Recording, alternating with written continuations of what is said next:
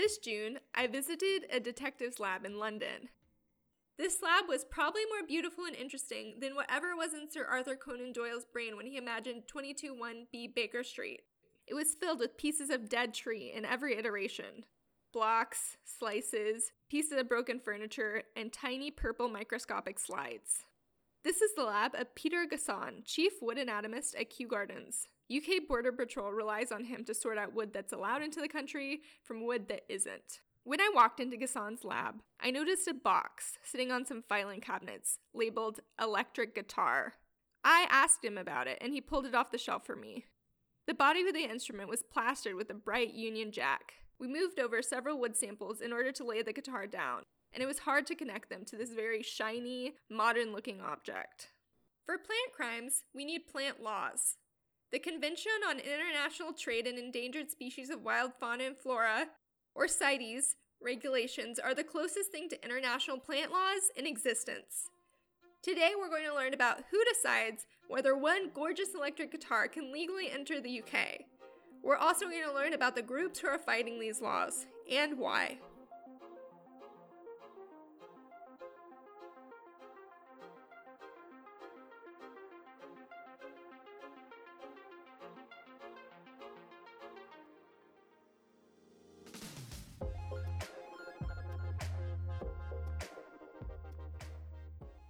The international trade of plants, which make up nearly everything, is impossible for any one country to legislate.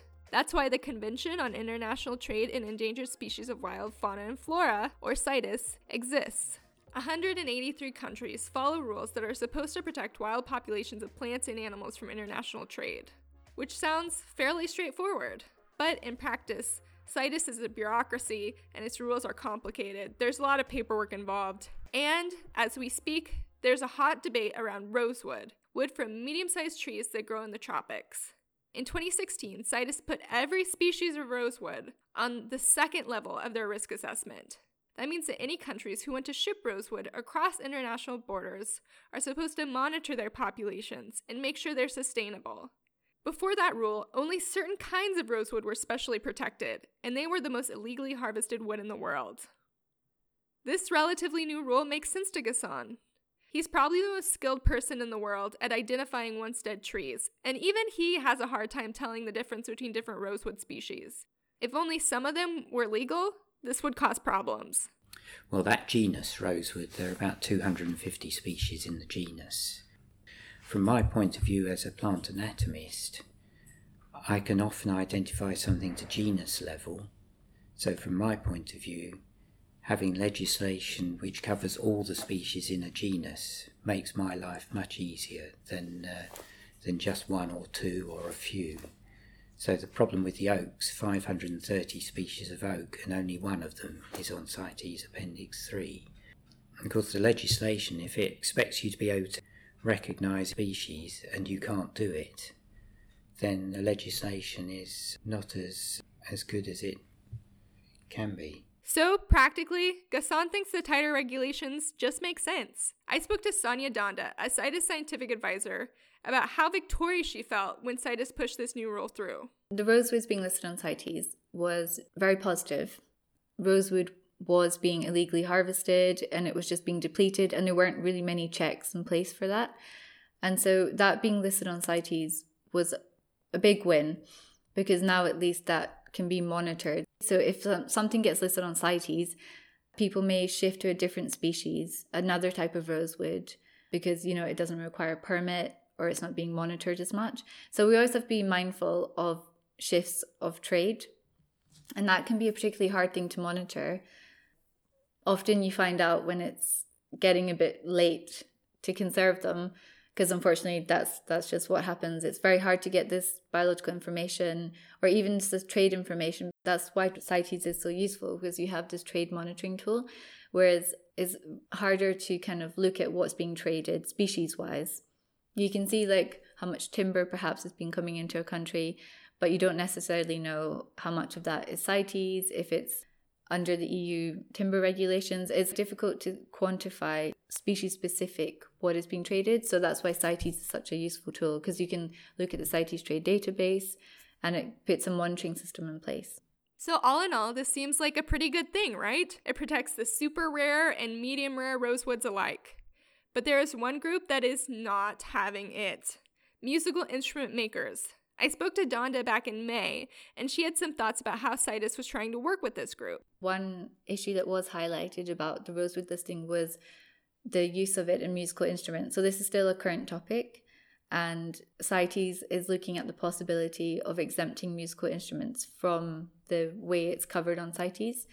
And the musical industry has been giving a lot of data on how much, rosewood is actually in a guitar, for example, and is that having an effect on populations in the wild? Because that's what ultimately CITES should be working out. Flash forward to now. As of November 26, 2019, musical instruments will be exempt from the rosewood permit requirements. There are many musical instrument makers in the United States who like to use rosewood. I spoke to one, master craftsman Richard Hoover. Ready? Okay, I'm Richard Hoover, and I'm the original guitar maker and the boss at Santa Cruz Guitar Company. Hoover gave me a tour of his guitar shop, which is the closest thing I've experienced to Santa's toy factory. His warehouse is filled with bearded, tattooed guitar makers using specialized carving tools that Hoover has spent his entire career developing. Every guitar is bespoke, carefully designed for the needs of each customer. I've been doing this for almost half a century. Santa Cruz Guitar Company is in its 43rd year. I asked Hoover what the big deal is with rosewood. What makes it so appealing to musical instrument makers? Why are people so sure that this is the only wood they can use? Woods in general contribute the tone to the guitar, and that is the scale of bright, clear, and articulate to warm, blended, dark, and that gives the player a choice in their instrument. If you were playing a style of music that you wanted the audience to hear every note you play and all the nuance, then a guitar that's bright and clear, like a Dalbergia Negra or Brazilian rosewood, would help to add that quality of sound. If you were playing a style like me as a singer-songwriter and the guitar was your musical partner rather than the soloist, you don't want the audience to hear every note you play.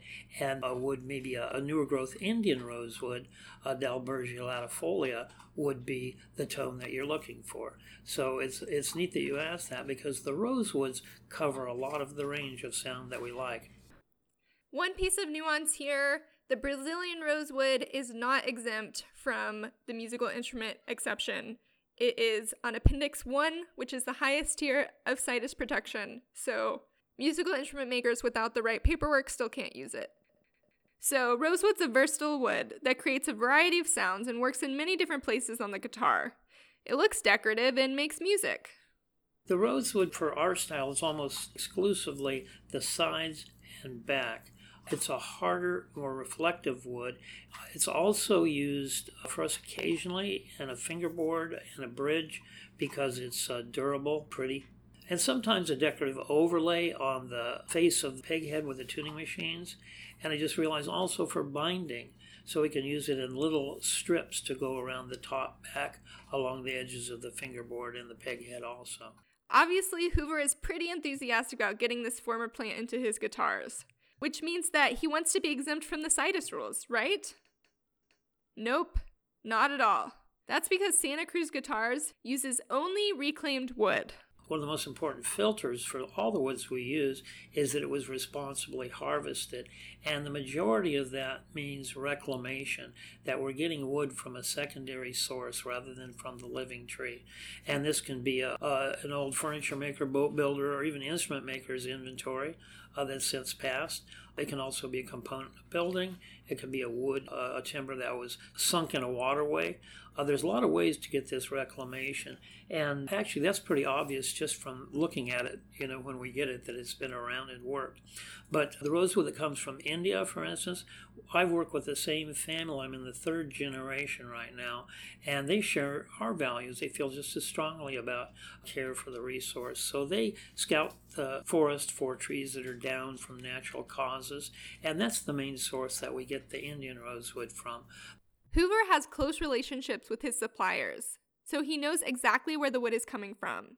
He is idealistic, but it's clear that Hoover doesn't use reclaimed woods just because it's the right thing to do. He says it adds something extra. So the Brazilian rosewood that we use, I'm in the second generation of the family that we get that from. And their specialty is reclamation of the remainder of trees that were cut probably around the 1930s, 40s at the latest. And this was before the advent in South America of the chainsaw. With a chainsaw, they could cut right down at the ground. But with a two-person saw that they used, they did that standing upright, of course, and there was about 4 feet remaining of the trunk of the tree. And this reclamation from that is really obvious. You can tell by looking at it. One of the things with Brazilian is it doesn't get its real beauty of chartreuse, violet, in direct sunlight until the tree's gone through a secondary process of, I assume, oxidation, maybe some bacterial action, almost a secondary decay, and that's where the beautiful color comes from that makes it so desirable. So the wood from the living tree, ironically, is not that desirable. It's the secondary stuff, and the age of the wood also makes it desirable. So those are the source of our two rosewoods. And in the question about how can we confirm this, we actually have chain of custody paperwork that allow us to have certification through CITES, Council on International Trade in Endangered Species, to be able to transport this anywhere in the world. So, Santa Cruz Guitars does not need an exception to the CITES rosewood laws. They already have the right paperwork. I next asked Hoover a question that I thought might be totally ridiculous. If rosewood and mahogany, the traditional guitar woods, are all that's out there, can guitars be made of other things? More common woods that are easier to grow sustainably? Hoover did not think this was a silly question.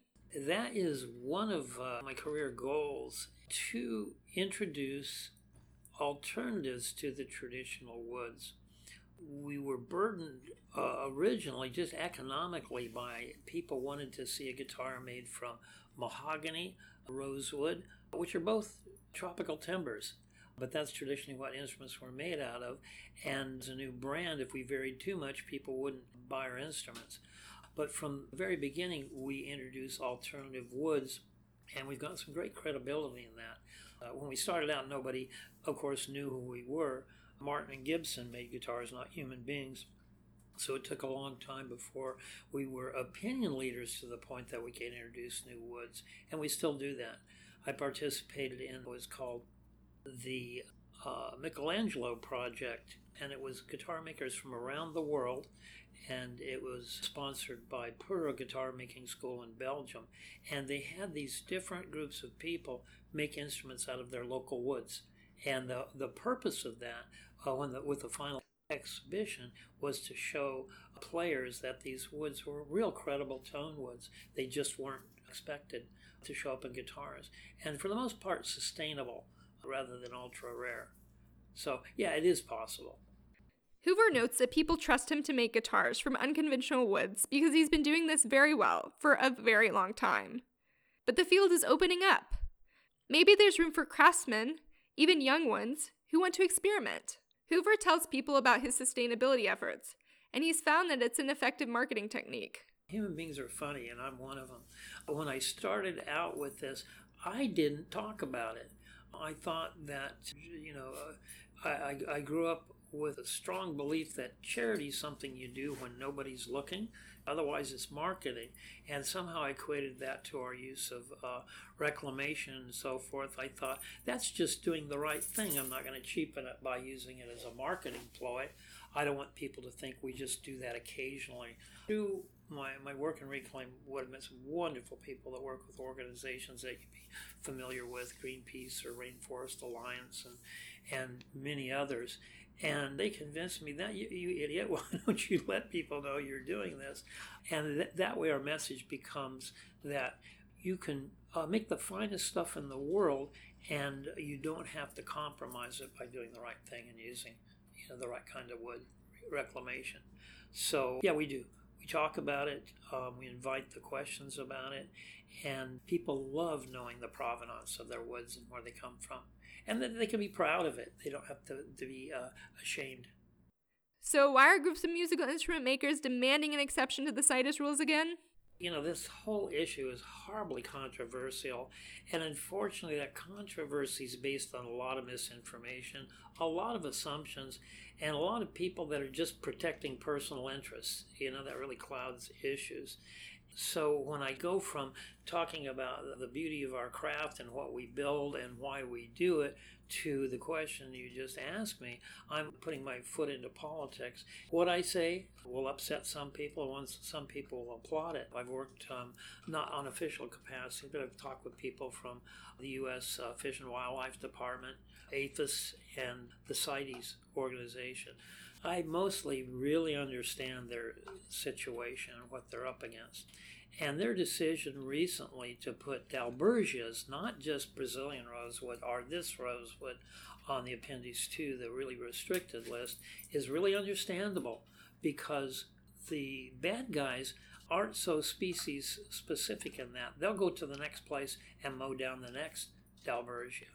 And so they put everything on there, which made everybody angry. But if you were going to protect something from extinction, where do you stop? How do you satisfy all these personal interests in that? A fellow from Fish and Wildlife, we were talking about ivory and tortoiseshell, which are real obvious. You destroy the animal to get them. And he said, with ivory, people are up in arms that a great-grandmother's piano, you can't sell it. Who are they to tell you can't sell great-grandma's piano? Well, the only way to possibly to stop the extinction of elements is to demonetize ivory, to take the money out. You can't sell it under any circumstances. If somebody pauses and thinks, independent of their own personal interests, your action is either protecting the elephant or leading to its extinction. And selling ivory leads to its extinction. When you remove a piece of ivory out of the marketplace into personal hands, it creates a vacuum in the marketplace that eventually pulls the tusk out of an elephant. And I think it's that simple. So I feel sorry for people that are caught in an economic bind, but the only reason we're in an economic bind is because the wrong things that were done leading to this point. How do you reverse it? Some pretty drastic action. So I'm on their side, and I'm really glad it's not my job to try to regulate that. Santa Cruz is in the top 10 most beautiful places I have ever visited. As I rode the bus down from San Francisco and watched the redwoods roll by, I wondered if that closeness to trees makes a difference in the way that Hoover thinks about them. I do not look at trees as if I'm looking at a lumber resource. I respect and enjoy trees for just what they are. And we're actually one step removed from the living tree in using reclaimed wood. Right now, I'm working on a wooden table, eating a banana, wearing clothes made of mostly cotton. I think it's possible to simultaneously recognize that we use plants and hold the idea of a tree as a living thing, the key to an ecosystem, worthy of protection. That's the cognitive gap that CITES has to bridge. And so CITES regulations and other laws about plants are messy and bureaucratic and deeply political. It's easy to lose sight of the forest or to lose sight of the fact that we are losing the forest for the trees.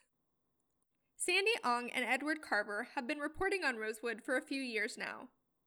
Ong went to Shanghai and a couple other cities in China, where there is still a booming rosewood furniture trade. Carver has been in Madagascar, where some species of rosewood are harvested. They published their reporting in Yale E360, and will have a story in Science News coming out in the next few months.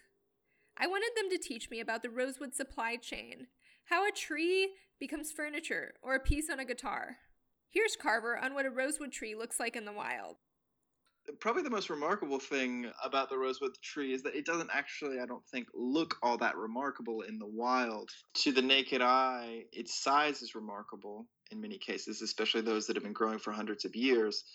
But it takes a very discerning eye, either from a scout trafficking scout who's been looking for these trees for years, or from a scientist to determine even what genus a tree like this comes from. Because what's special about the rosewood tree is really found on the inside, in the heartwood. And so from the outside, it doesn't necessarily look all that special when it's in the forest.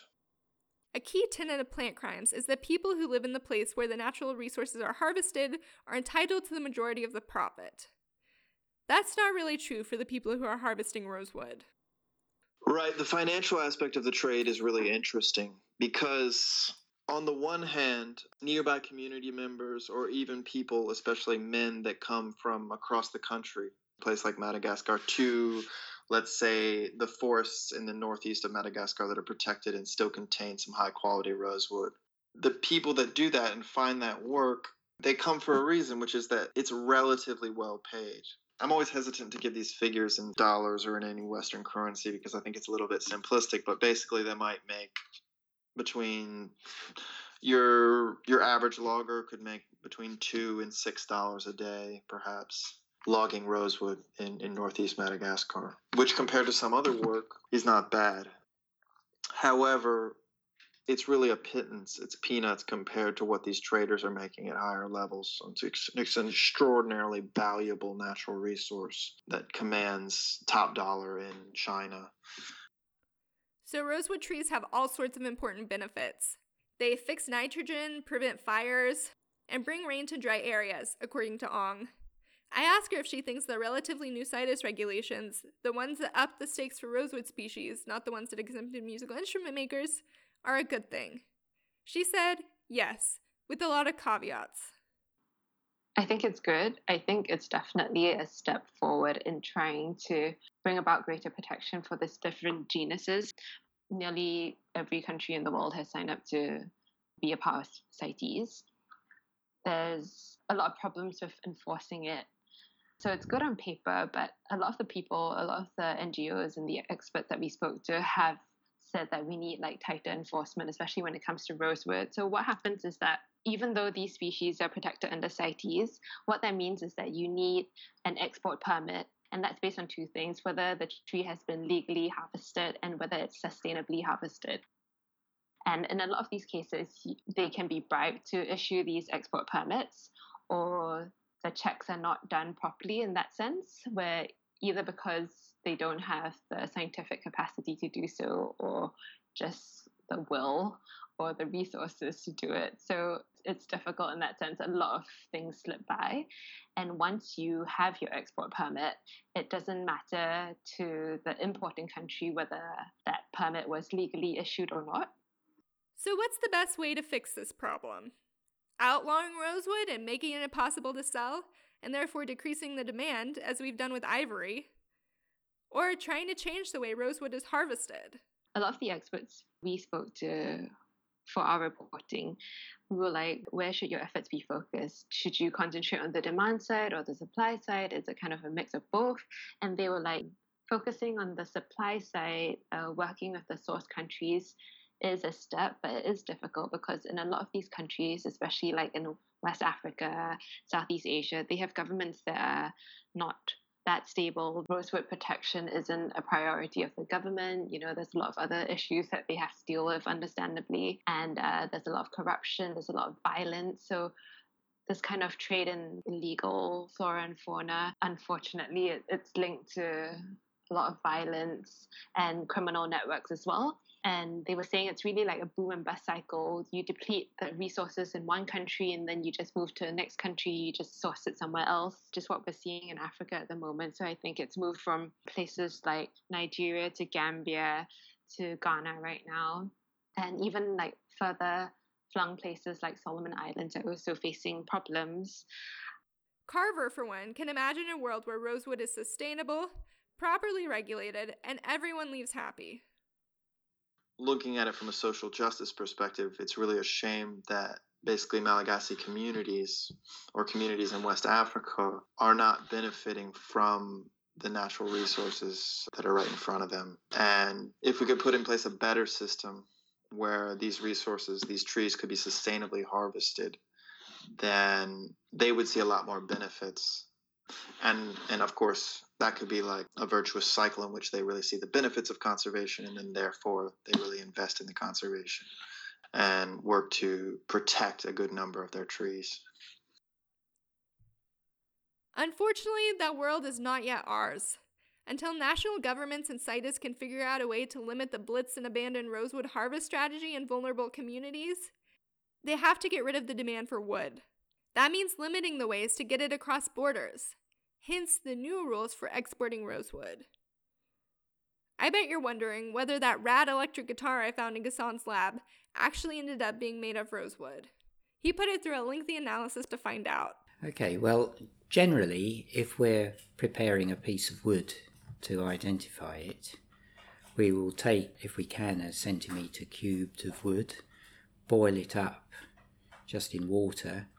If it's something very lightweight like balsa wood, it doesn't take very long. If it's something very dense like lignum vitae, it might take a week to boil it to soften it enough.